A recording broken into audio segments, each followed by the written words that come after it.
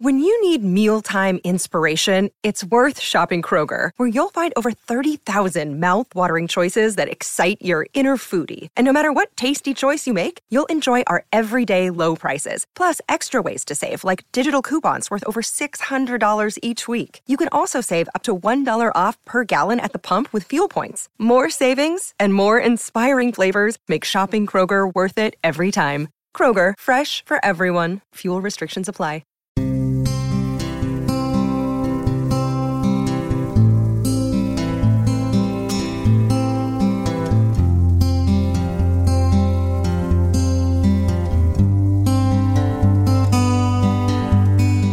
Hello and welcome to the Sporticos Football Stories podcast. My name is Craig Hansen, and today I'm joined by Arvind, a Real Madrid fan and editor of Managing Madrid, an SB Nation Real Madrid fan community and podcast.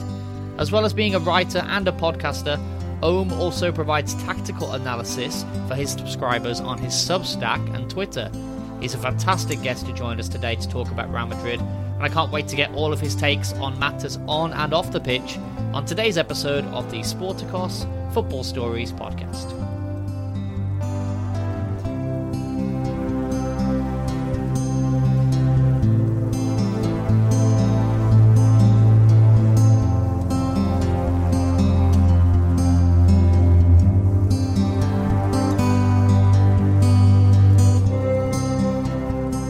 Hey how you doing? I'm doing great, thanks for having me on. It's a pleasure, the pleasure's all mine. First things first, what we like to do on the show is get into how people became fans of a certain team, what keeps them coming back to that team, what gives them that passion. So first of all, if you could tell us a little bit about yourself, where you're from and when you became a Madrid fan and how that all sort of ties together.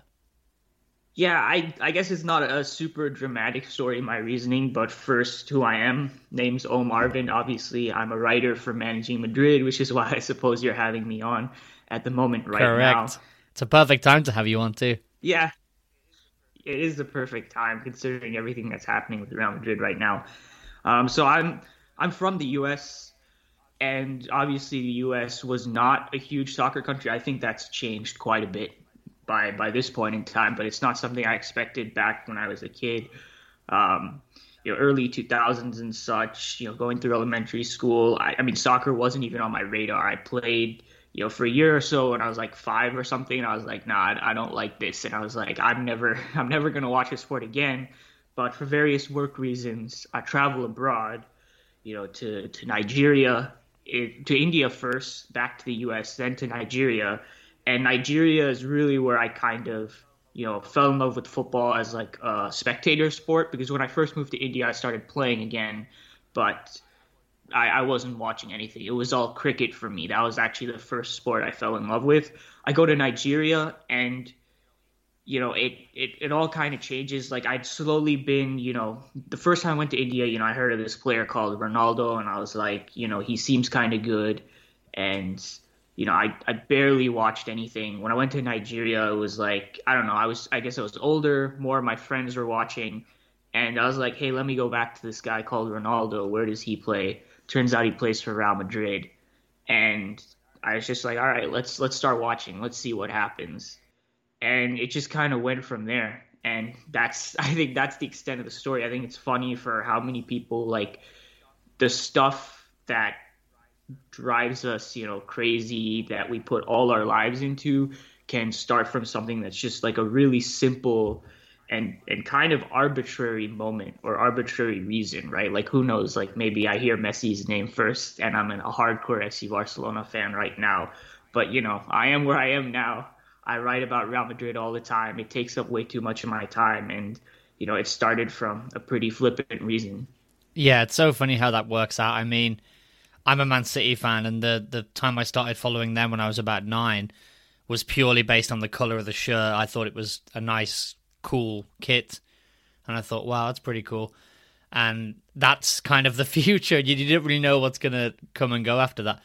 But yeah, you spend your whole life kind of, raging about deadline day or arguing with people on Twitter and stuff, and it's crazy that it's just something that could be totally accidental how you get into it. Yeah, it's wild, and obviously I mean, it has nothing to do with Ronaldo now. Like it's, you have a certain entry point. For some people, it's like FIFA. I've heard you play with the team, and then it just opens you to a wider world.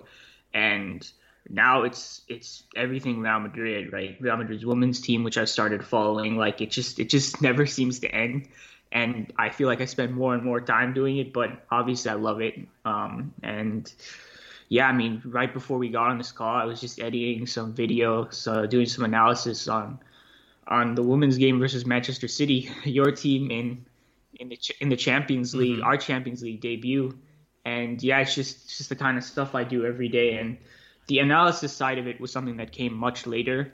And it was like a new way of opening, another side of fandom for me, because it just used to be about, watching the games, supporting the team no matter what. I would always say, the Real Madrid player was the best player, like no level of objectivity, which is, fine. It's a different way of experiencing fandom. And then one day I just, when I kind of started writing for Managing Madrid, I was like, I fancy myself as an analyst, even though I knew nothing about it. I just kind of like pretended that I did. And if you pretend long enough and you start talking to people who actually, know what they're talking about, and you start reading and learning, I guess you can get to a position where you start to write things that make sense. I won't toot my own horn here. I'll let other people judge, but I'd like to think that like 5 years on or whatever, I'm writing stuff that definitely has a lot more value than before. But it kind of started from me just pretending, just calling myself an analyst without having actually done much and without actually having learned much. But I guess if you just throw yourself into it, you can kind of get into a position where you just learn a lot about the game. And it's like a rabbit hole. Once you go in, there's the analytics, there's XG, there's so much more than that. And it's just like a completely different side of the game now. Yeah, I think we all have a lot of imposter syndrome in the beginning, whatever we're doing. And then over time, like you said, you learn. And before you know it, you actually do know what you're doing or what you're talking about. But it's so funny, like you mentioned, that how deep you can end up going into it. Now you're at the point where you're like analyzing games and you're following not only the men's team but the women's team, and all this stuff was born out of just quite liking Ronaldo as a player and being vaguely interested, and now here we are. But I know that Ronaldo was your entry point. Could you sort of name drop any other of those earliest Madrid players that really struck you when you first... Oh, yeah. Could you tell me sort of... I know it's difficult to give an exact year maybe, but do you know more or less what kind of time period when you really started saying, okay, I'm going to watch this every week? And who were the players that were really really doing it for you at that time? Yeah, so 2009 was like the first time I kind of considered myself a fan, but every single week, no matter what time it is, no matter what my parents say, I'm going to like sneak in, watch a shitty, legal stream. That was the 11-12 season, which was a really good time for a Real Madrid fan, because that's when we won the league. We broke Barcelona's hold over Spain. And Marcelo is my favorite Real Madrid player ever. And I mean, right off the bat, I'm like, what the hell is a left back doing, dribbling 5 players, just charging up the field? Like, that's not what I was told, left backs did. And I was like, this guy is just something else. I've seen so few players since have the technical ability that he's had. And then over time, right, okay, like as my knowledge as a fan grows, it's not just the dribbling, it's not just the flair. It turns out he's one of the greatest ball progressors ever from that position. And just more and more when I learn about the game and I understand the actual value Marcelo gave to the team, it's crazy, man. And him and Dani Alves, you're not really going to see those types of fullbacks again. Trent Alexander-Arnold is a unique one, but these guys are super rare. And now that Marcelo is essentially washed, I hate to say, I mean, you realize even more, how much you miss these players and how hard it is to find them. And I guess we're lucky, because we're Real Madrid, we end up getting David Alaba, who's probably going to play more center back, but he started off in the fullback position before going to center back the last game. That we'll continue to find a way to always have quality on the side, but Marcelo, he was unique, he was special. And then Karim Benzema straight off the bat, and him, Marcelo, and then Mesut Ozil. Ozil, when he left, that crushed me. Like, I've still never been so angry about a transfer. And I mean, it turned out, it worked out fine. Like Real Madrid at that time, we had really no financial problems whatsoever. We didn't have to make many compromises, but he like still to my eyes to this day, and when we talk about like pure number 10s, I think he's one of the greatest ever. And I think it was a shame kind of like how the narrative went with Arsenal and how his career ended there, because I still think he was brilliant there. It's just that he was no longer playing with Cristiano Ronaldo. He was no longer playing with Benzema. So Ozil, Xabi Alonso, of course, and then Casillas. Casillas was like a top five, favorite player of mine at the time. And then the whole thing between him and Mourinho kind of introduced me the first time to I guess like, maybe a more negative side of the fandom where like the rifts can be formed. You can kind of see your enemy, quote unquote, as like the actual fan standing next to you who supports the same team. And that was a whole mess that, you dramatically altered how I viewed Mourinho, afterwards and all that. But yeah, Casillas, Alonso, Benzema, Marcelo, Ozil, those were the top five in the beginning. Yeah, well, it shows kind of how much of a development you had going from in the beginning being, I guess super casual and just kind of liking Ronaldo to the point that now you would look back on the whole thing and say Marcelo's your favorite player ever, which I think it's a great choice. But it just goes to show that now you're in deep, because I think probably, the average kind of outsider casual fan probably wouldn't have been picking him out of that side, don't you think? Yeah, I mean, I think a lot of people love Marcelo, but when people talk about their favorite player, it's obviously Ronaldo, and then after that, at this point, it'll be someone like Benzema.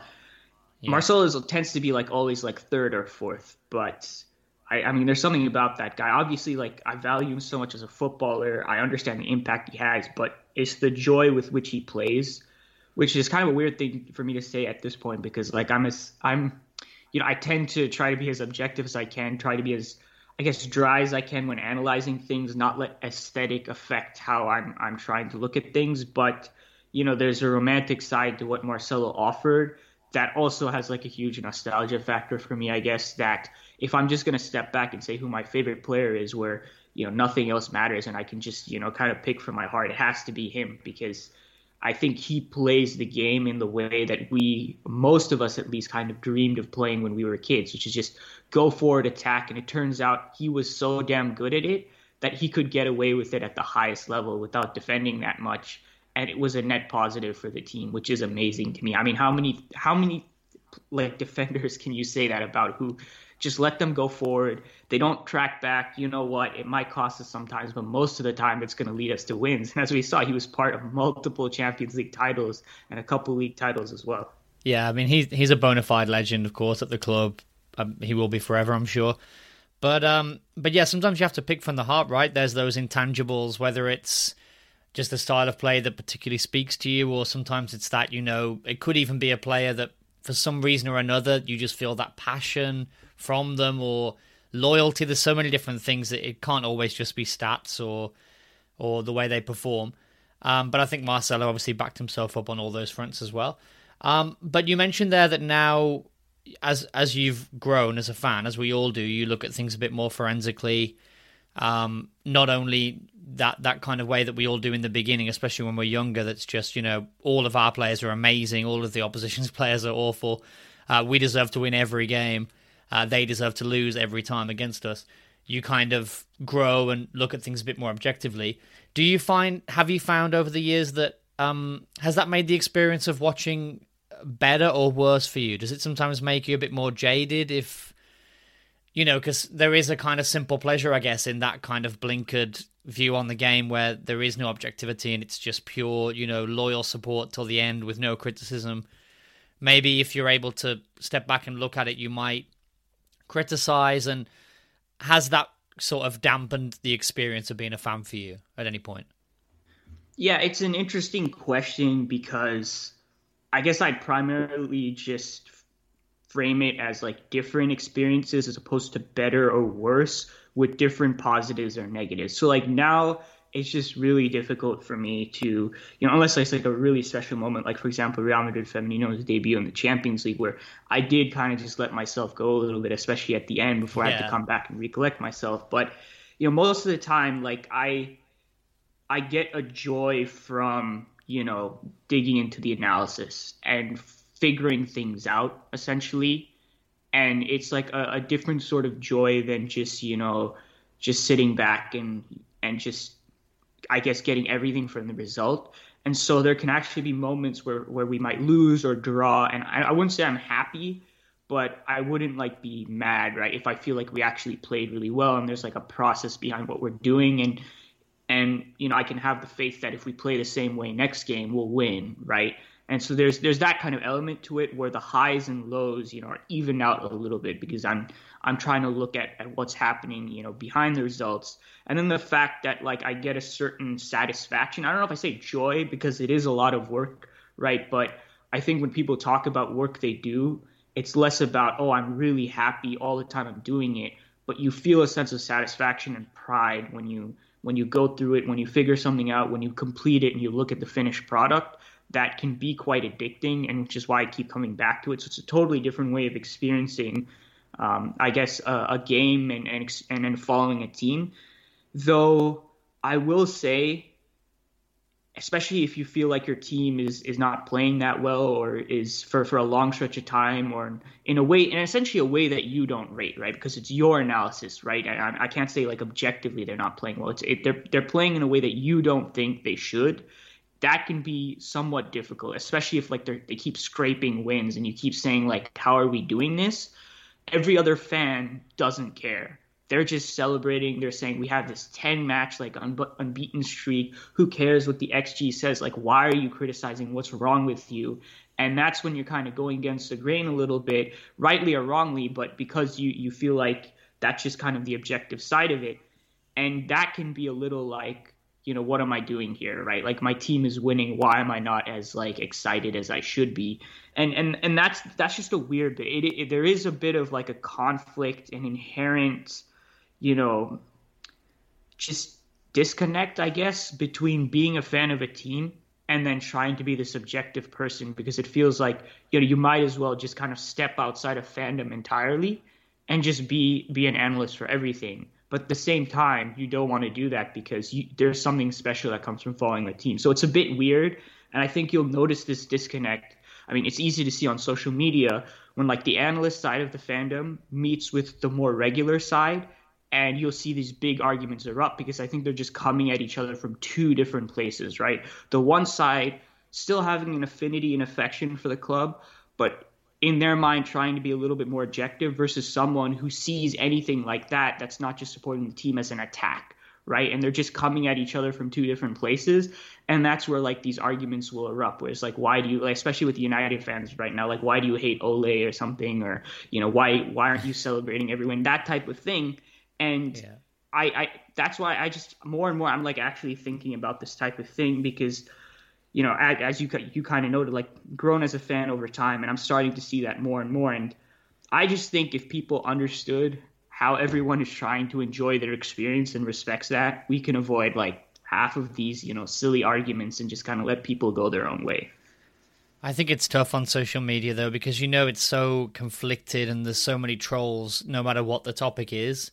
So, I mean, it's typical that football would fall into that too, but it's the same with pretty much anything. So it's really hard to we can't really stamp that out. There's always going to be that kind of element, but I do much prefer the kind of level-headed, I guess, calmer response to football. But who's to say what side is right or wrong? As long as everyone's respectful, then passion is a good thing. But I guess I wanted to ask you next. You sort of came in with Ronaldo, that kind of early 2010s sort of period. We're up to where we are now, so maybe a little over a decade. How would you separate those seasons into eras, if you could? If there were sort of 3 or 4 that have happened since then, and which would you say was your favorite era so far? Yeah, I guess it's fairly easy to do because of the managerial spells. So there was the Mourinho era. Like, there was that little bit with Pellegrini, but that was the season I probably paid the least attention to. So there was the Mourinho era, the Ancelotti era, and then let's just say there's the Zidane era, just writ large. but probably like split into just two periods. So Zidane 1.0, Zidane 2.0, with like chaos at the beginning of both of those reigns. And then, kind of where we are now, which let's just call the future for now because it's barely come together. Yeah, we'll come on to that. Yeah. I'd say my favorite period was probably the Ancelotti era because it was like this perfect mix of, I feel like I have much greater knowledge of the game at this point. I think I know, some stuff about tactics and stuff. When I look back, like I really didn't. But at the same time, still, super like Ancelotti's the greatest coach of all time. Ronaldo's the best player of all time. Marcelo's the best left back of all time. That kind of thing. And, so basically feeling like, okay, I know what I'm talking about. I know what I'm watching. But, also watching, La Decima and just fully just being like in the moment, soaking up all the emotions. And I mean, it was a great time because La Decima, we didn't win anything the 14-15 season, but that first half of the season was like we played some of the most fun football I've ever watched. And then, yeah, for the Zidane era is when I kind of started the whole like analyst thing. And I enjoyed that era quite a bit as well. But there was something about that team in its prime because it was a bridge as well between, okay, some of the players of old versus the kind of next generation core that would take us to the 3 Champions League titles, right? So there was a bit of turnover in the squad when Mourinho left, right? But there was still Xabi Alonso. And it felt like I was still watching something that was resembling the team I had seen before, whereas like it was a complete like transition to a new midfield, right? No Di Maria, no Xabi Alonso. It's Kroos, it's Modric. It's a different way of playing, and there's just something about that time that captures what I like about both elements of my time as a Real Madrid fan. And so I'd have to say that's my favorite. And as you said, there's still some elements of that great team still around, and of course the coach. So we'll come on to that in a little bit, and how you're going to sort of build in the coming years as those elements start to maybe fall away and look towards the future. Before we come on to talking about some of the, I guess, the more deeper questions about the club, I just wanted to ask you, you're a traveling man. You mentioned India, Nigeria. Have you ever attended a Madrid game? And if not, is that something that you'd like to do? I'm sure they come over to the States a fair bit, and or maybe you'd be interested one day in going to the Promised Land, if you haven't already. No, I haven't. It's funny. I've been to so many places, whether moving there or traveling, but I've never been to Madrid. I've never been to the Bernabeu. I've never seen a live Real Madrid game, and that has to happen at some point. There's no way I can go through my life and not strike that off the bucket list. Not sure exactly when that will be, but hopefully soon. Magic Madrid, like we've done live podcasts before, traveling to certain locations. I'm gonna do at least one in the States. And we're looking to plan one in Madrid next year. I don't know if that's the right time for me, but that would possibly be a good moment for me to go there, meet some fellow fans, meet some fellow patrons, meet people I know in Spain, particularly from following the women's team, and kind of get that side of the experience because, I'm not going to say I'm like a fake Real Madrid fan or anything, but most of my, interactions and experience with other fans, particularly as years have worn on, has been online. And I don't think that's like necessarily a false way of doing it. I think it's a different way. I think it's a way that could be more expansive, and it's what directly led me to like, the analysis side of it. And so it's been massively beneficial for me, but the traditional experience of just going to the stadium, right? Like just, I guess, singing a hymn, just chanting, like being in that energy is something I haven't experienced from the footballing side of things, which is what I'd really like to do for a Real Madrid perspective, at least once. And I've done it with other sports. I've done it with cricket a couple of times. So like, it's not like I don't know what it's like, but that only makes me want it more. So at some point, yeah, I need to go to Madrid. I need to see a live game and see what it's all about.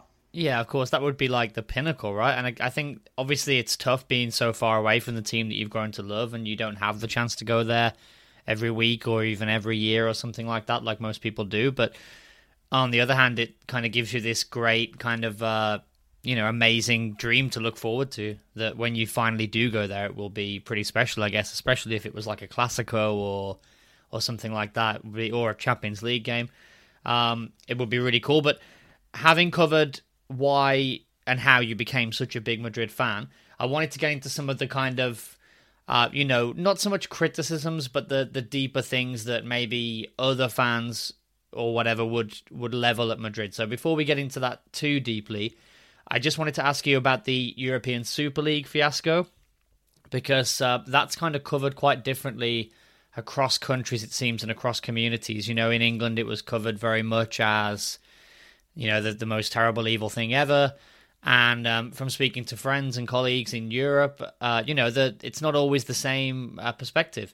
And being someone who's in the States, who I guess would be considered, like a global fan and a big Real Madrid fan, what did you make of all that? What did you make of the announcement, the PR, the website, the way it all sort of went down, and the fact that, as far as I'm aware, you guys are still in it and Perez is still pushing forward with it? What do you make of that whole thing? Yeah, I hate the Super League, and I'm very much on one extreme of that in comparison to a lot of Madrid fans. I would say it's like, I don't know, like 50-50, 60-40 or something like that. At the end of the day, obviously, the place where this hurt Florentino Perez the least is with Madrid fans. And I think this is just where the tribalism aspect comes into play. I'm sure there are certain people that believe it's good, right? I mean, certainly I think in the interest of Real Madrid itself, there's a strong case to be made that this is good for us.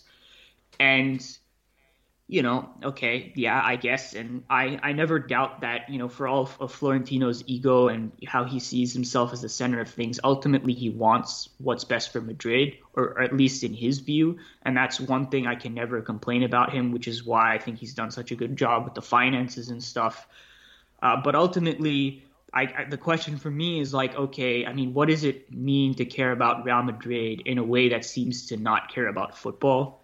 And that just didn't square for me. And it's like, I want to see changes, and fixes to the sport as a whole. And this was, and this is not to say for me that the old way was perfect, right? I mean, there's still a huge amount of inequality.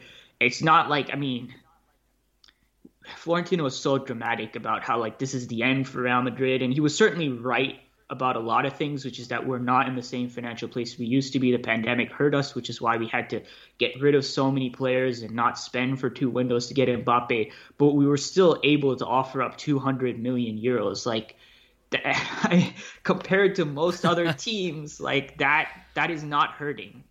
And I just, it's kind of, this is where maybe like 4 or 5 years ago, I just kind of blindly just support what's going on. But at least where I am now, it's like, if it's about helping Real Madrid in a way that I feel like is hurting the sport as a whole, I'm not really interested. And I kind of want to see a stronger league. La Liga is really hurting right now. Like almost no transfers happen. I mean, teams are in a bad place. And, I want Real Madrid to be the best, but I want it to be in a slightly fairer environment. Yeah, you want it to mean something, yeah, right? You want it to mean something. Win a league that's hard.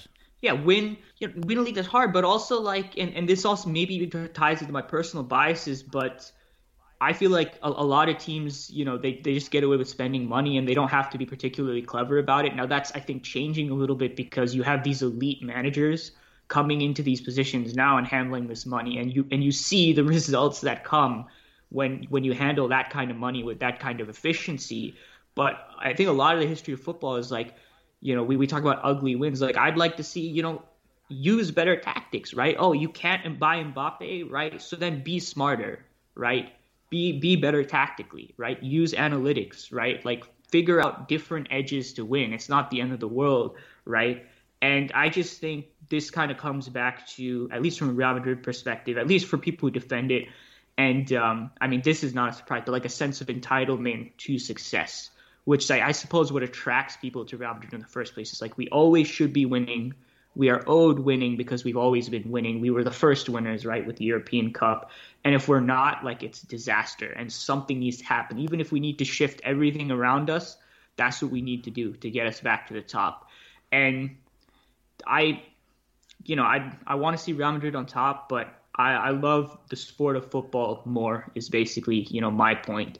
But it's not a common opinion across Real Madrid fans. And there were certain socios as well, because it's interesting. Florentino said, when he was asked, did you consult the socios? Did you consult fans? He was like, no, I don't care about their opinion. And, talk to a couple socios and they're like, we don't mind because we knew this is the reality going in. This is how the presidency works. It's not a real democracy in I guess in how many people perceive it. Yes, the socios have the power to elect Florentino. Once he gets into office, he can kind of just do what he wants. He can report back and check in with people, and ultimately, if you don't like his results, you can vote him out. But given, the restrictions on what it means to be president or what allows you to be president for Real Madrid, like you have to be a Spanish citizen for a certain number of years. You have to be able to put up a certain amount of, Real Madrid's total budget as collateral, just as security in case Real Madrid go bankrupt, right? Like that limits the candidates quite a bit. And when you really get down to it, it's really only Florentino, except from a couple of other weirdos who you really know nothing about. And then people will bring up like Nadal or something who has I love Nadal, but I don't think he really has any idea how to run a football club. So it's a weird situation in that sense, right? You can have all the criticism in the world and ultimately come back to the idea if Florentino's still the best man for the job. In terms of the PR aspect, that was just funny to me because Florentino is not a good communicator. And some of the stuff he said was, you just have to sit back and laugh, right? This is good content when he goes on Chiringuito and he says the reason football is failing is because, people have short attention spans. Kids aren't watching anymore. They're more interested in video games. This is why we need the Super League. Not the most convincing argument in the world. And I think he did himself really more harm than good because he did that multiple times. And I think that's just Flo's ego just coming out a little bit, right? Like he's so used to winning. He's so used to his plans coming off, right? He's a really smart guy. And that it went sideways for him is something I think he couldn't bear. And I think that's part of the reason we're still holding on like this. Even though it seems like we've lost the battle, he's going to fight tooth and nail for this because this is his pride. This is the baby he's been working on for a very, very long time. It's ironic that he said the pandemic is when he was working on this well before. So there's a bit of convenient logic going on. But yeah, I don't see this in the interest of Madrid anymore as holding on because I don't see how we win, even though we might have some legal technicalities on our side. The public debate was won a long time ago, and we're going to let it happen again. It might happen to the Champions League, but as a Super League, that idea is dead for a while. And but it's Florentino. He's going to hold on to it. Yeah, well, as you said, the classic one of the classic Chiringuito moments. That was it, and all of the PR stuff, even the kind of the graphics and everything. It just was so rushed. It just all seemed so embarrassing. But the key word that you said there was entitlement, and that's what I found. Not just with the European Super League, but this transfer window as well with some of these big clubs. If you look at Barcelona, the way that they were kind of trying to position themselves against La Liga, that, oh, look, like big bad La Liga are not going to let us kind of overspend, 150 million on multiple players who just flopped and then we loaned them out to Bayern and now we're screwed and therefore it's their responsibility to bend the rules so that we can re-sign Messi. It's that crazy idea that that these big clubs are entitled to winning and that there shouldn't be rules in place. I think it does kind of sit poorly with a lot of fans, and that's kind of the next thing I wanted to come on to with you. You mentioned the state of La Liga. I lived in Spain for 5 years, and I lived in multiple different cities, and in every city you live in, you do find that the majority of people you meet support Real Madrid or Barcelona, no matter where they're from. I think every country has this, obviously, and globally, these teams are huge, aren't they? Of course, there's millions of people all over the world who support Man United, Real, Barca, Bayern, etc. And inside the countries too. Here, obviously, I'm a Man City fan. I'm not from Manchester. There's tons of Man United fans, Liverpool fans everywhere. But in the UK, and I think in Germany, it's not quite that much of a thing. There is still very much that kind of, communities do support their local teams, and it does kind of have that ecosystem working. I found in Spain that wasn't the case. Even if you get to sort of the second tier of Spanish football, like I lived in Malaga, for example, and Mallorca, Real Mallorca, they were in the second tier at the time. The gates are horrific, like they can't even half fill their stadiums, which as a British fan, it's really hard to see because that is not the case here. Even as far down as the third tier, we're having teams with 35,000 people there. So I guess my question was, does it bother you at all? Is there any... I know it's not the team's responsibilities, like, Real and Barca, it's their responsibility to become bigger brands, to win things, to have success. It's not their responsibility to necessarily, make sure that the Sevillas and Valencias of the world are up there challenging. But purely as a fan, does it sadden you that kind of, even sort of below 8th place in La Liga, we're talking about teams where they're probably not at capacity, because most of the people who live in that city are supporting Real Madrid or Barcelona. They probably don't have a chance to really realistically do anything. Is that an issue, and how can it be solved, I guess? Yeah, so I think it is an issue, and I think this is where you have like a conflict of interest, and this is where having a strong league matters, right? Because obviously, as like a rational actor, you want to do whatever you can to leverage a situation for your club. And I would certainly like, in a perfect world, I'd like a greater spirit of like considering the nature of the game and the league as a whole, because I think improving the product that is the league can end up benefiting you, but also like, just feeling a certain connection to football. And like, really, football is what it is because of like the smaller teams and, what they build as a bedrock, right? If there isn't that, I think the community aspect of it like is gone, right? And all we're just talking about is like trophies and winning. And, certainly I think that's what attracts a lot of people to Real Madrid. But there's another element to it, which is, just there's something about football in, especially in local communities that just ties you to the communities. It's a sense of being, part of the place where you live. And, something I'm slightly envious of, right? Like I moved all over the place. That to me is sort of a foreign concept to me because I don't really know what home is. But that's a really important aspect of football. It's the foundation of football. That's how football started.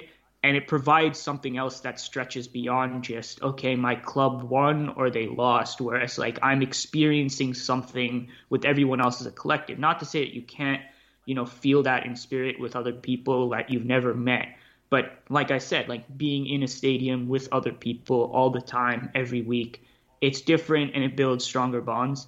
And if we consider football to be a community game, you can't do away with that. And I think that's where like these super clubs are kind of losing sight of that, right? Like in this era of globalization where fans are everywhere, right? Like, I hate to say it, but you could move Liverpool Football Club elsewhere and they'd still be Liverpool Football Club. And I'm talking about a side that has really strong ties originally to the community, as well as like a really strong political core originally to what they were, right? Like, fancying themselves as like a socialist club and whatnot. And, they've gotten to a point where they're Real Madrid, they're Barcelona, and really you could move it anywhere. And yeah, they'd lose that community and that would hurt them. But what it hurts for, at least in the eyes of the people who own Liverpool, is their brand more than anything else. And this is kind of where I feel like fans, who show so much loyalty and passion can get taken. They can have that used against them. I think, where when clubs make decisions that are not in the interest necessarily of football, they rely on their fans to come to their aid and be like, hey, this is good, right? What we're doing is fine, when actually it could be, it could be hurting them. It could be hurting the sport. So, go back to kind of your original question about like the league and, what should be done. I would like, Real Madrid, Barca to be more responsible, but ultimately, when you just think about how the interests work, La Liga needs to be stronger, and quite frankly, they've been largely incompetent in the way they've handled the league.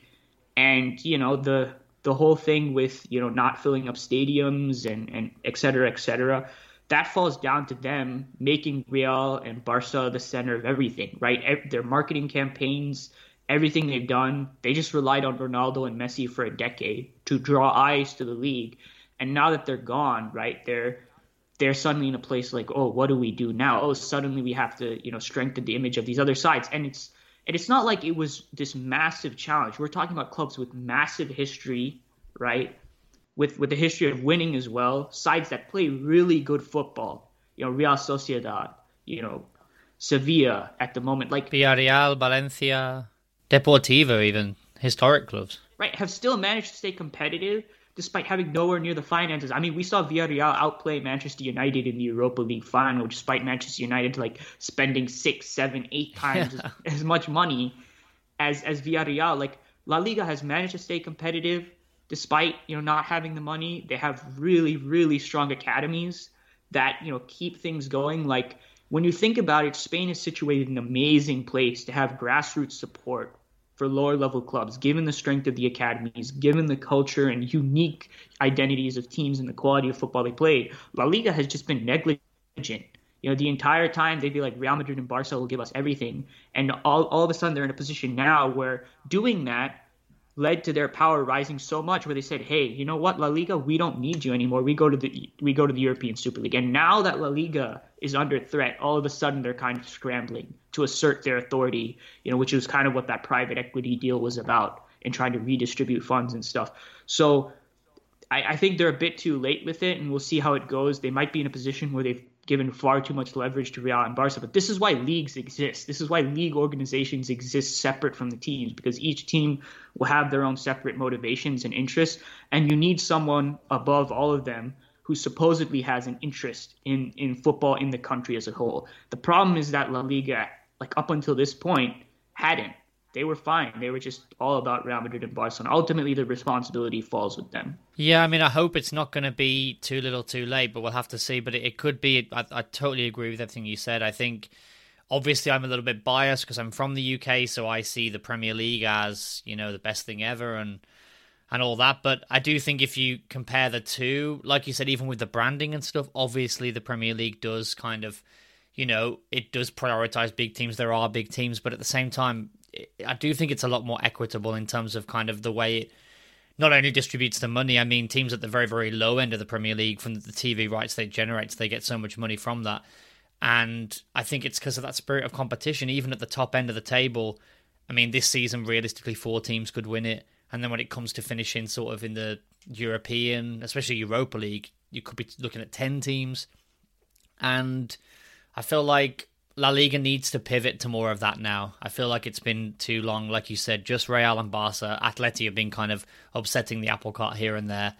But apart from that, they've really just made it, like you said, the Ronaldo-Messi league. And now they're both gone.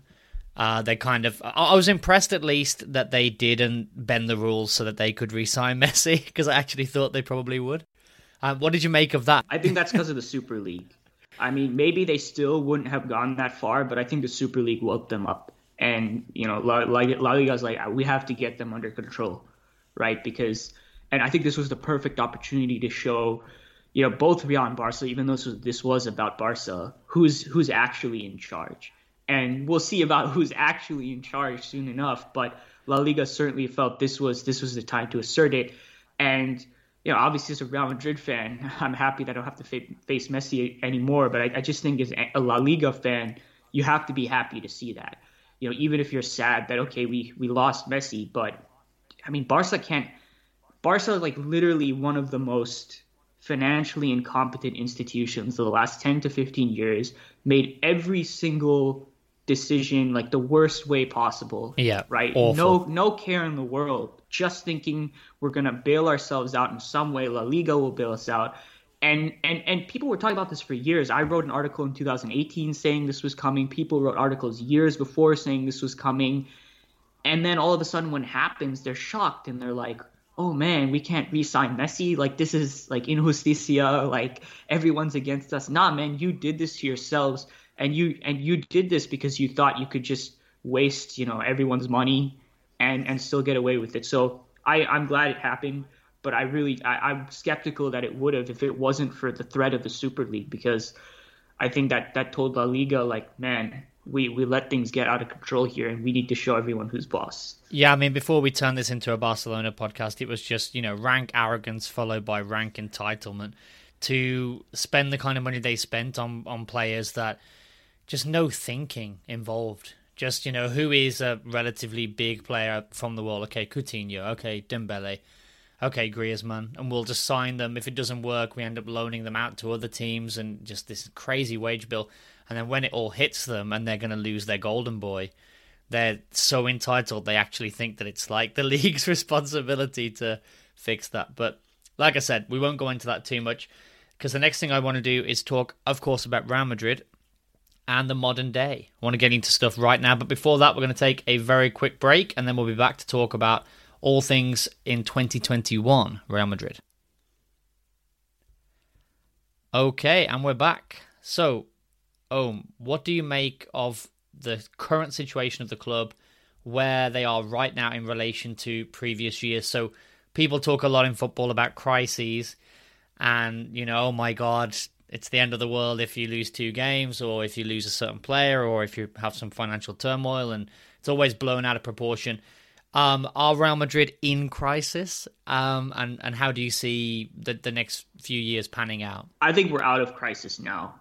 Relative to other seasons, we were in a bit of a one with the pandemic. It's not a thing with Real Madrid that unless you go back to the point when Florentino originally took over in the early 2000s, where we were actually kind of doing what Barca was doing, and Florentino needed to balance the books.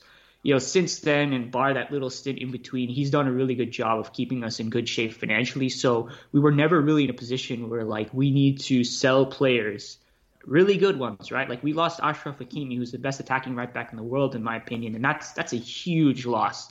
I don't think we're going to see it. I told you how special I think people like Marcelo is. So just apply that to Achraf, right? And so we had to make those kinds of losses, right? There were rumors that Achraf didn't want to compete. That's all nonsense. He came out, squashed that. We just sold him without consideration to him because we needed to do it for the money. And to do that for a couple of years without spending anything, that's not a position that Real Madrid have been in. And that was induced by the pandemic. And we've because of that, we now have money on the books. Obviously, we failed in the Mbappe transfer, so I know we got 200 million sitting there. A little bit of that has gone to Camavinga, but not a whole lot. So we have money going to the next transfer window. We have a new stadium that's being renovated, which also hurt us a little bit financially in the short term. But this is going to be massive for us going forward. Expected to bring in, tens millions, if not 100 million in revenue, right, per year, which is massive. And this is what I'm talking about with Flo's financial planning. You could take whatever issue with him you want, and I take a lot of issue with him sometimes, as I talked about the Super League. But financially, he knows what he's doing. And so that's why Real Madrid, I think, are out of crisis now. And, we don't know when this pandemic is going to end, but moving forward, even regardless of how consistent ticket sales are, we'll have money going forward. The difference is, even if you can say we're healthy, we are no longer the dominant financial force, right? City, PSG, these state-funded teams are in a completely different position, and that's a huge frustration for Real Madrid fans, a huge frustration for Florentino Perez, because we're used to being on top, and we don't like this at all. That was also another motivation of the Super League, right? And this was the original motivation, actually. Florentino saw this coming, and he said, nah, he could see they're going to be on top. We need to come back to that level.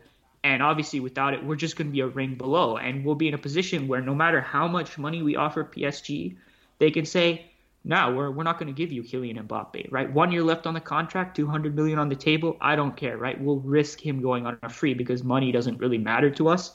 And so, we're not in a crisis. We're going to be in a really strong position going forward. I see many trophies on the horizon. That's the beauty of being a rich club, in a world where most teams are poor. But this idea of Real Madrid being the top dog, always getting their target, being able to bully Manchester United into selling Cristiano Ronaldo, right? And them eventually having to give in, and Ronaldo didn't go on a free or anything. We spent 80 million pounds to get him. That, at least with PSG, probably City, it's harder. And obviously English clubs, a lot more money now, not just City. United, might even consider themselves on a greater plane to Real Madrid financially. It's just a little bit more of an equitable world at the top, while everything else has become more unequal. So I think that's the frustration for Real Madrid fans. But if we can step outside that bubble a little bit, it's good, right? We got Camavinga. We have 100-something million at least, probably more when you take in the revenues from next season or after this season to pursue players. And even if you don't get Mbappe, even if you don't get Haaland, let's say, it's not like it's the end of the world. You can build a really good team without those players. I think we've seen Liverpool, City, Bayern. They didn't have Mbappe, didn't have Haaland, and yet they've been the best teams in the world the last couple of seasons. PSG had Neymar and Mbappe, three of the best players in the world, and they still haven't won a Champions League title, right? So Real Madrid's fine. It's Barcelona that for a couple of years is going to have to suffer, balance the books. It's why they got rid of Griezmann the way they did, though I don't know why they brought in De Jong. And yeah, I'm not that worried. I think we've seen the worst of it. Now it's just about can we make the right decisions on the pitch? Can we hire the right people? Can we make the right transfer targets? Can we be smart?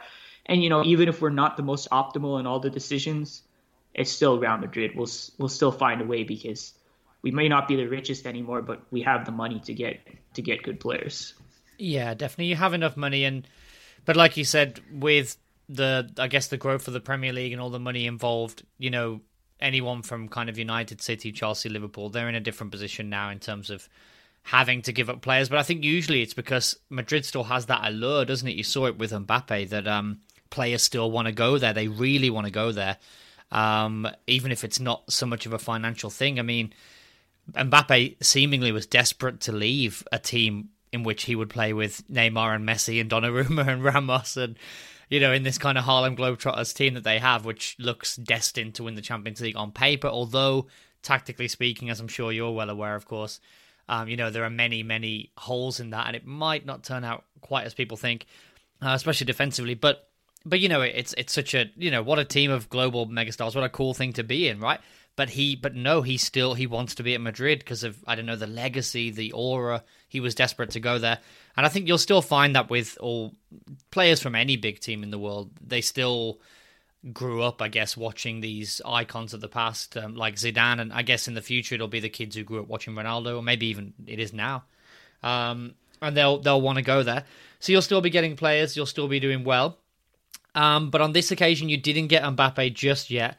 But how do you see that situation playing out? I mean, I'm hearing different theories that, maybe they're going to keep him, and then after sort of 6 months of playing with Messi and Neymar, maybe he'll love it so much that he'll change his mind and sign a new deal. Or do you see him? I think in January he can sign a pre-contract agreement, right, to go to Madrid. Yeah. I guess which of the two do you see happening? So there's a lot of fear from the Madrid side that something is going to change after years and years of wanting to come to Real Madrid. Magically, Messi is going to kiss him on the cheek or something, and he's going to be like, wow, I can't, this dream I had, screw that, right? And I guess anything is possible. Football careers are short. People change their mind, and I'm not going to have the arrogance to say with just absolute certainty, nothing can alter Mbappe's perception. I'm sure PSG will do everything they can to try to get him to sign another contract. They'll offer him the moon if they have to, because this was not a rational, logical decision what they did, with Real Madrid. And I'm not just saying that as a Real Madrid fan. They're doing this because no, of course, they have financially it's crazy. They have a pride issue. They have an image issue. Them being able to screw over Real Madrid, just was them being able to assert their power, right? And so them keeping Mbappe would be a massive win, right? To deny him from Real Madrid forever, what a legacy that would be for PSG. Against a club that has the biggest allure, that gets everyone that they want, to not give them Mbappe, I think that's a huge motivation for them. And then obviously Mbappe helps them win on the football pitch in the Champions League as their greatest sporting objective. But ultimately now the power is in Mbappe's hands. They can do whatever they want. Mbappe is the decision maker. And I just don't see a real reason to have an insane amount of fear. I just think people just have such anxiety about it. They want Mbappe so badly, partly because Florentino he's cultivated that madness about this guy himself. Every single summer and all season, it doesn't matter what happens, Mbappe, that's the only thing people want to talk about.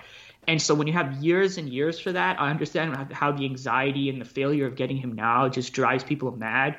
But if you try to just step outside of that a little bit, there's not a concrete reason for why he would. Like, it's people just kind of making up stuff. And maybe it will. But from what we actually know, and from the amount that Mbappe has said over the years, and the fact that he's only ever mentioned Real Madrid, I think there's a pretty high possibility that he signs on a free for Real Madrid, which to me would be the superior option than paying 200 million for someone the last year of their contract. And at a certain point, like, you have to consider the risk of, like, how much is the risk of him staying on worth?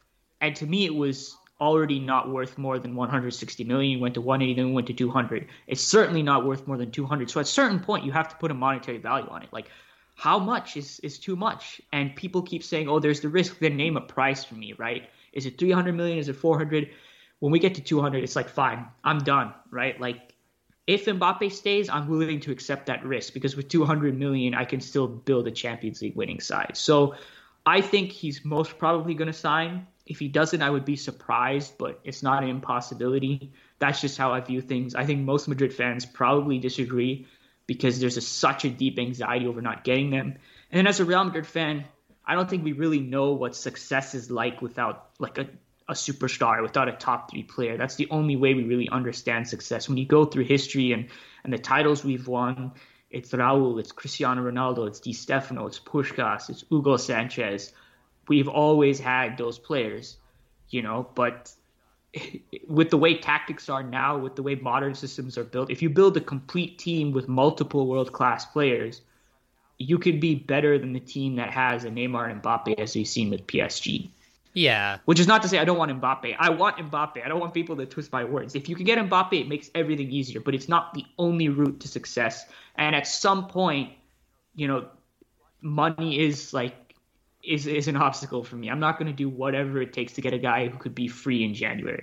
Yeah, exactly. That's more like a Barcelona thing to do. Yeah, exactly. It's probably, yeah, like you mentioned earlier too, I think nowadays it comes a lot down to coaches too. We're going to come on to Ancelotti now, but you mentioned sort of, you know, Liverpool and City and stuff. And of course, Liverpool spent big on some players. Man City have spent, you know, obscene amount of money, but they haven't technically bought those Galacticos, you know, the kind of Mbappes or Haalands or Ronaldo, Messi, Neymar. None of these players ever come to the Premier League. So they've won stuff, you know, spending money, but also a lot of coaching, I think, and a lot of, you know, trying to approach it a little bit smarter.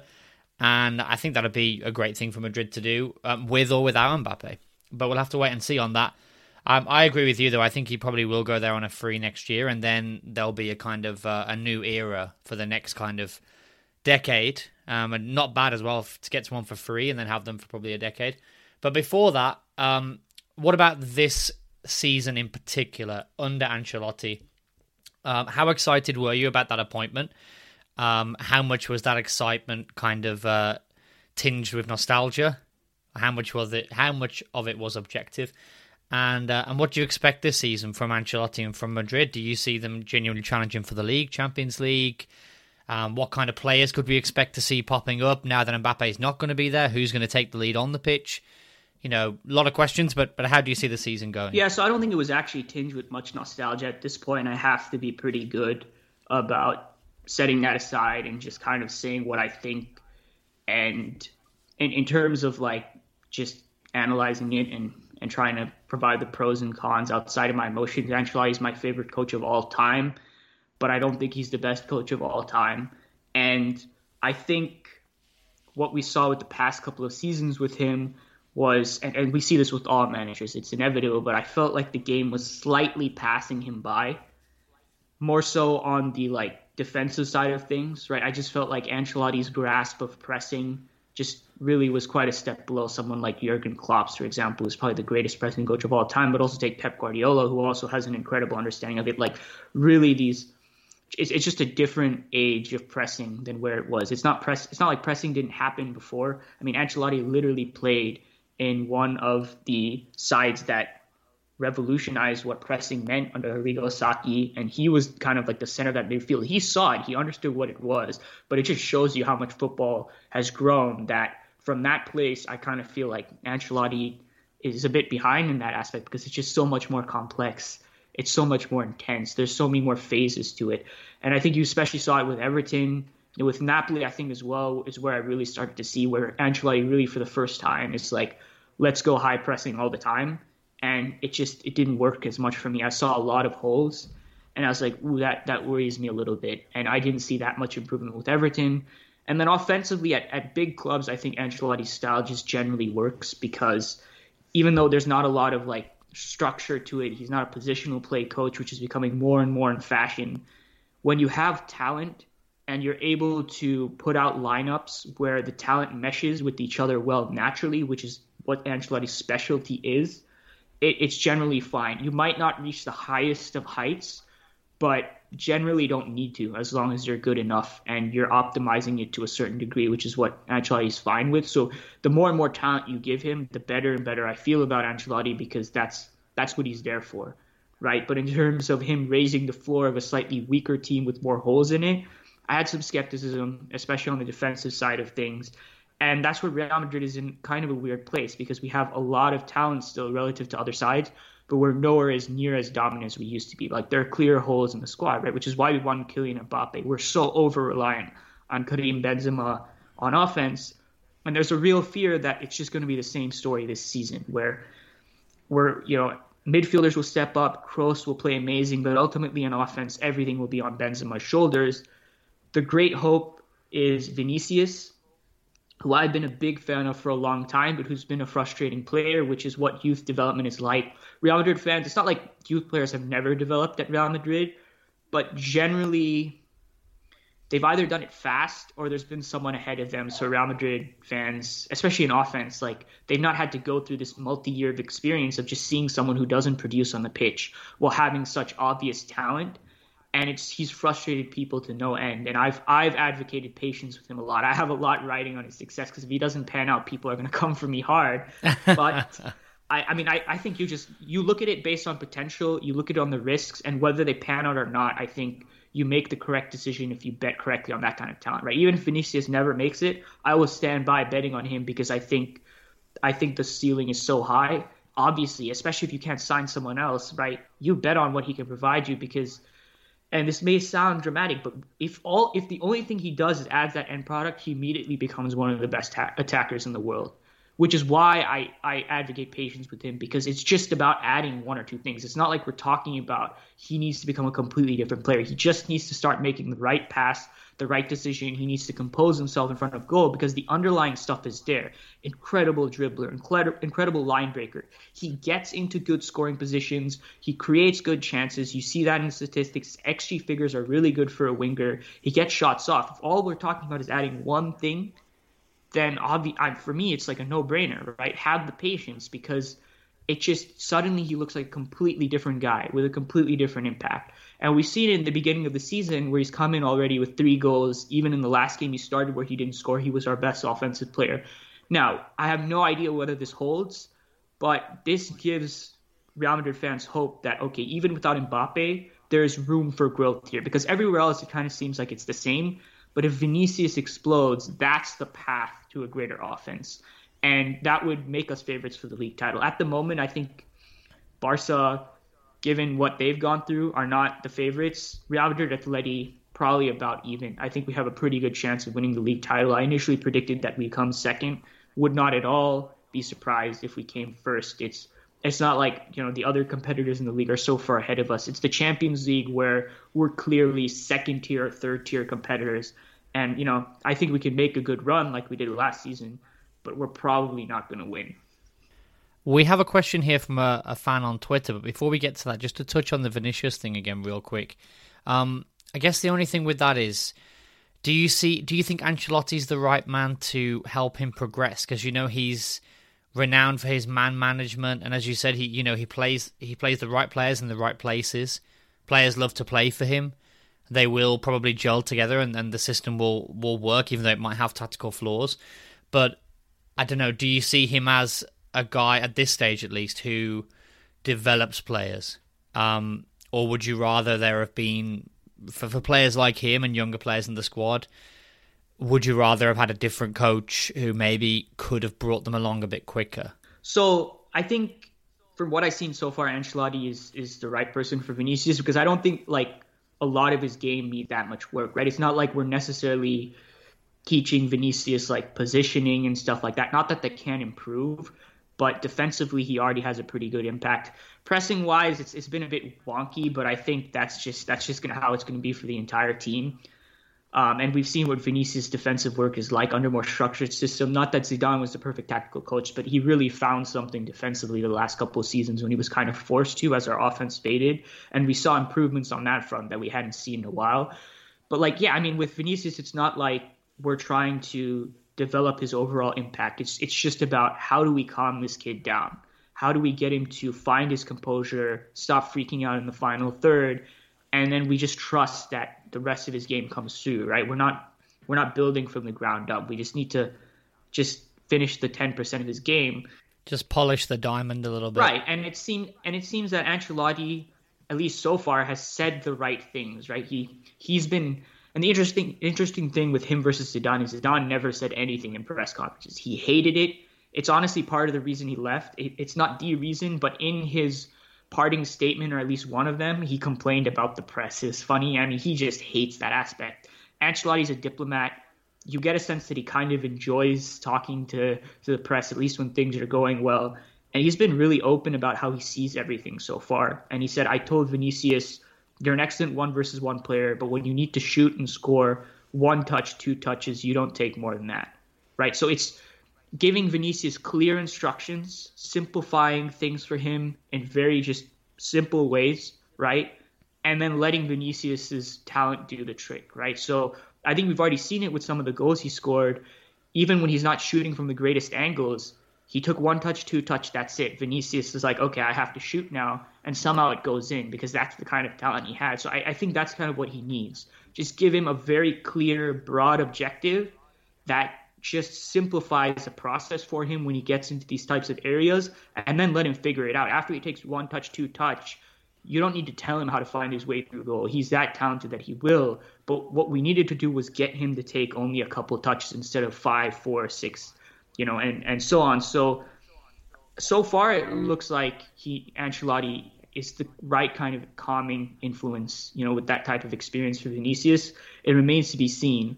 But I think it's worked well so far. If we're talking about players, who need to develop the entirety of their game, who really need a lot more tactical understanding, that's where I think maybe Ancelotti at this point in time is not necessarily the best, where you need someone who's more of a philosophy coach. But Real Madrid is never really going to be that type of club. You need to come in with a certain level of talent, a certain level of understanding, or you're just not going to survive here. We'll polish off your game, sure, but you can't come in clueless, not understanding things. We're not going to build for you. Like, the fans don't have the patience for that. I mean, I might, but the fans don't. Yeah. Generally, we don't sign coaches who do that now. We're always in win now mode, even when we're in a rebuilding phase like right now. And even if it's a young player, he needs to be ready to win now. Yeah. But yeah, so with Vinicius, without Mbappe, we're thinking clearly in the title race. I would agree with that. I would say Atleti are slight favourites, and then Real are right there. And I wouldn't even discount Barca too much, to be honest. It's not like they're terrible. With Depay and with Aguero, if Aguero can be fit, they still have a decent team, let's be fair. But as you said, in the Champions League, maybe a little bit lower. I mean, PSG are probably everyone's favourites, but I don't think it'll be as simple as it looks for them. I mean, I think Man City pulled them apart last year and kind of exposed them, and I think, if anything, they're just going to become even more top-heavy, even less tactically aware, even less solid, and I see them potentially even going out sooner than the semi-finals this time around. But I guess on paper, you're going to be struggling against the likes of them and City and Bayern and Liverpool and so on, but should still be a good season despite the rebuild. We do have one question from a user on Twitter, the username Tales of the Blanco. You've got mail.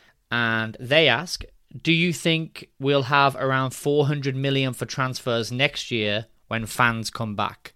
What's the situation with fans right now in Spain? Because in the UK now, I think we're at full capacity. What's the COVID rules over there? Are the stadiums full? Are you making revenue from that? It's half capacity or something. It's not full yet. I think the plan was to do that, and then the Delta variant hit, and we couldn't do that. So, for example, for the first time, or one of the first times with Real Madrid Femeninos game versus Manchester City, where they played in the Di Stefano Stadium, which is where the men's team has been playing with the Bernabeu under renovations. Like we allowed like the actual public to go in to see the women's team. The way they handle it is really odd because generally they don't allow people to come and watch. I'm like, why would you do that, right? Like it seems like an easy way to grow the women's team. That's an entirely different discussion. But they open it up. It sold out instantly, but there still weren't that many people because everyone was spaced like 5 seats apart and stuff. So that's kind of the situation right now.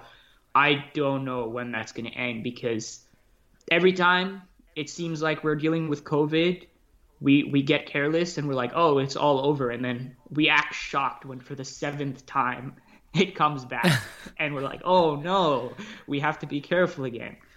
So I don't know what that's like. So I don't know if I can say we get 400 million, but we do know we have 100 million in sum in the books, and we will have more. We will have a good amount to just go out and sign whoever we need to sign, and it'll be about how do we allocate it? Do we do it smartly? Do we blow all of it on someone like Haaland? And yeah, that problem of like having to be super, super careful is kind of gone, at least for now. And we should be able to sign a lot of players if they want to come next window. And I don't know how much money it'll be, but it'll be a lot. And hopefully we'll see like rejuvenations in needed areas, and we'll be looking at a very different squad. Yeah, I mean, hopefully for a Madrid fan's sake, with all the money, you'll probably have a few 100 million to throw at it. And hopefully, like you said, you won't just spend it all on Haaland because there are like several aging legends in the team, right, that could do with being replaced. So you might be better off spending sort of 80 million each on like 3 or 4 really great players than just signing Haaland. But especially if you get Mbappe for free, then no need. So, but we'll wait and see on that. Though Real Madrid fans want both Haaland and Mbappe. Oh boy. Well, yeah, you could do both. But I mean, I guess Haaland will be somewhat cut priced next year, won't he? Is he 1 year left next year? Is it or? Everyone's going for Haaland next year, yeah. So he might be cut price, but I suppose the fact that everyone will be in with bidding war. Yeah, that's what's gonna happen. But I hope at the same time that you'll invest in sort of the area where Kroos and Modric are currently occupying, and just some areas of the pitch where you could probably do with more reinforcements. But we will have to wait and see. But before we get out of here, we like to finish off with a little quiz here called "Do You Know Your Heroes?"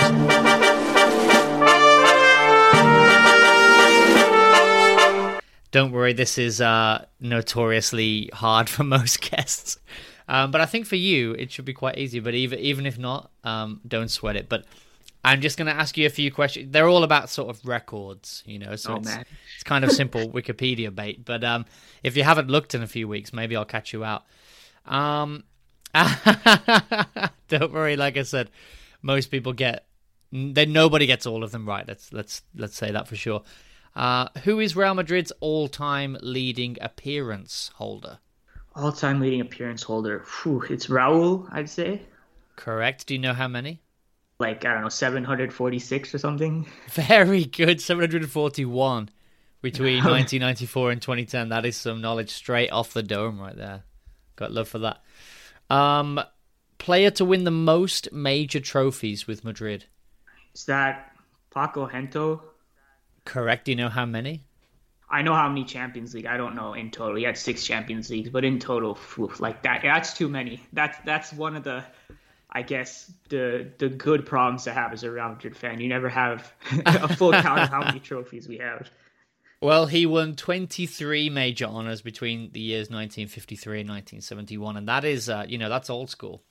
Not bad. Not too bad. All-time top goal scorer in all competitions. This guy called Ronaldo. Yeah. Have you heard of him? I don't suppose you know how many? It was 450. Very close, 451 apparently. Yep, if my research is correct. Please don't at me. This one, I didn't know actually. This one, not that I knew any of these, but this one genuinely surprised me a lot. Which player has the most assists for Real Madrid in history? This I'm not going to get. Especially if you say it's... I mean, I hope I'm correct. I had to kind of triple check this because it just didn't feel right to me, but I couldn't find anything to dispute it. So do please email me if this one's wrong. Give the email. I mean, Ronaldo's up there just because of how productive he's been. I don't know. Like, I'm just gonna go with Ronaldo. Apparently, it's Karim Benzema. Benzema. I should know that. If it's Benzema, then I should definitely know that. Yeah, I mean, apparently he's got 146 assists in Real Madrid history. But I wouldn't say that surprised me because he's played a facilitator role for a long time. Yeah, I know he played off him a lot, but yeah, still, people don't give Benzema enough props, but yeah, I tried to disprove that because it just felt to me like, I don't know, it would be someone who's more generically, a winger or something. But here's the thing, though. When it comes to assist stats counted in old times, they're very unreliable. That's something I've gone back when I've tried to watch games and look at statistics. Assists are all over the place. The goals are the ones that are more reliable. It's about the only thing they recorded properly. With assists are all over the place. So I'm not saying it's not Benzema, and he'd probably be top 5 even if you counted it all up correctly. But like the amount of assists that like Di Stefano provided is kind of like lost to history, or at least recorded improperly. Yeah, and sometimes you get it on the other side, don't you, with the goals, with, the kind of people that Ronaldo's always competing with for the all-time goals where, there's back in the day when it's so disputed. Pele has 1,000 goals, apparently. Yeah, Pele, there was, I know that he's searching for Ali Dai's record now, isn't he? But there was that other guy who he overtook. It was like an Eastern European guy, I think, wasn't it? Like a Czech guy or Polish guy or something. Yeah, I know what you're talking about, but the name slips my mind. Yeah, the name escapes me, and they had this whole thing, and then the FA was saying, no, we found another 20. It's crazy, but okay. But anyway, apparently, according to my flimsy research, Benzema is the record assist holder, highest ever transfer fee paid. It would still have to be Bale, right? Well, according to what I saw, it was Eden Hazard. Oh yeah, Hazard, of course. According to Transfermarkt. Well, so yeah, it is. I do like Transfermarkt. I find it quite reliable, but yeah, Bale is like 96 million euros or something like that, and Hazard's 100. So 100, but then there's variables. It's always debatable. This one as well. Every time I do this one, it seems to be very debatable. But let's see. Youngest player to ever play a first-team game for Madrid. Is that Raul? According to my research again, it's Martin Ødegaard. Oh, 16 years old. Yeah, he came on briefly for sub for Ancelotti, yeah. At 16 years and 157 days against Getafe in La Liga in May 2015. Now, of course, playing for Arsenal. Had a nice second welcome at the weekend when they got destroyed again. Who was the first Real Madrid player to win the Ballon d'Or? Di Stefano? Correct. In 1957, it was Di Stefano. And finally, the first Real Madrid player to win the FIFA World Player of the Year. Ooh. Can I know at least when it started? Yeah, this one's a lot more contemporary. So, I don't know exactly when the award started, but I'm guessing it couldn't have been much more before this. But this gentleman won it in 2001. So are you talking about Zidane then? Though he didn't come to Real Madrid then, so Figo. Luis Figo, correct. I don't know exactly when that FIFA award started, but you got to think it couldn't have been too much before that because he was the first one to do it. And then the next year, Ronaldo. In fact, 3 years on the bounce, actually, it was Madrid players. Figo, 2001, Ronaldo, 2002. Well, and then Zidane, 2003. So yeah, I mean, I don't know if it may be... here we go. It started in 1991. So for the first decade, Madrid didn't win any of them. And then they won 3 in a row. During that period, Cannavaro won it a little bit later on. And then since then, no Madrid player has won it. Well, Ronaldo. Ballon d'Ors, yes. The Ballon d'Or, but this FIFA World Player thing, I guess... yeah, I don't know. It's weird. It says while playing for Real Madrid, those are the 4. Strange. But I think you did pretty well. Especially getting Gento, which I have to be honest, as a non-Madrid fan, is not a name I'm particularly familiar with. Yeah, he's not, but when I went back and watched old games and read the history, like there was a phase where I just wanted to know what the original side was like, what started it all, and Gento comes up as a big name once you go there. So there's like the big 3. It was Di Stefano, it was Puskás, and then Gento was the guy. Gento was like the pace merchant, the trickster, the original like high assister. Like I was surprised like he I mean, I don't know where he was in the assist record when you saw, but he'd be pretty high up because that was kind of the primary part of his game. He's actually one of my favorite players when I go back in history because he was so fun to watch, insanely fast, and he kind of played with the sense of like abandon and desire to put on a show that would really probably be frowned upon nowadays, given how professional and cynical things are now. Like he would do Rabonas and stuff and lose the ball, and the crowd would applaud, and that just probably when Vinicius does that, their whistle is coming in. So, I mean, he's a really fun player, but he was also incredibly effective, and he was at Real Madrid for a very, very long time. He's a really influential player in Real Madrid's initial history. Well, thank you so much for joining us. It's been a real pleasure talking to you. We went a little bit longer than we planned, but I really, really appreciate your time. It's been so interesting for me. Do you have any socials or any things that you want to shout out and plug? Yeah, Twitter at OMVA Sports is my Twitter. I have a Substack newsletter called Tactical Rant. Go check it out. I've recently done some pieces on Mbappe and Camavinga, kind of explain. Well, the Mbappe thing, if that hurts, don't go and read that. But I wrote something about Camavinga, explaining who he is as a player and a lot of misconceptions I think people have about him. I tried to clear that up. I think people liked it, so go check that out. And then hopefully at some point in the day, I'm going to get some videos out about Real Madrid Femeninos' draw with Manchester City and how that went down, what were the key things there. So yeah, I mean, I'm always doing stuff on social media. I'm online way too much. Check it out, guys. Check out Managing Madrid 2 on SB Nation and on Twitter. And with that being said, thank you so much for listening, and see you later. See ya. Appreciate it. Thanks so much for listening to the Sporticos Football Stories podcast. Please leave us a 5-star review on Apple Podcasts if that's where you're listening. It really genuinely helps a small podcast like ours to grow. Also, if you enjoyed today's episode, please share it with a friend who may also like it. We appreciate this more than you could imagine. Head to sporticos.com for news, data, statistics, live streams, you name it, everything you need from the world of football. You can also follow us on Twitter at sporticos.com, and you can follow myself at Craig Sporticos. We would love to read out the thoughts and questions of our listeners, so please feel free to tweet those to me anytime or send us an email to show@sporticos.com with your opinions or your questions, and we will get to them on the next episode. Thanks again to Ohm for coming on to speak to us today. Thanks so much to you for listening, and see you on the next episode of the Sporticos Football Stories podcast.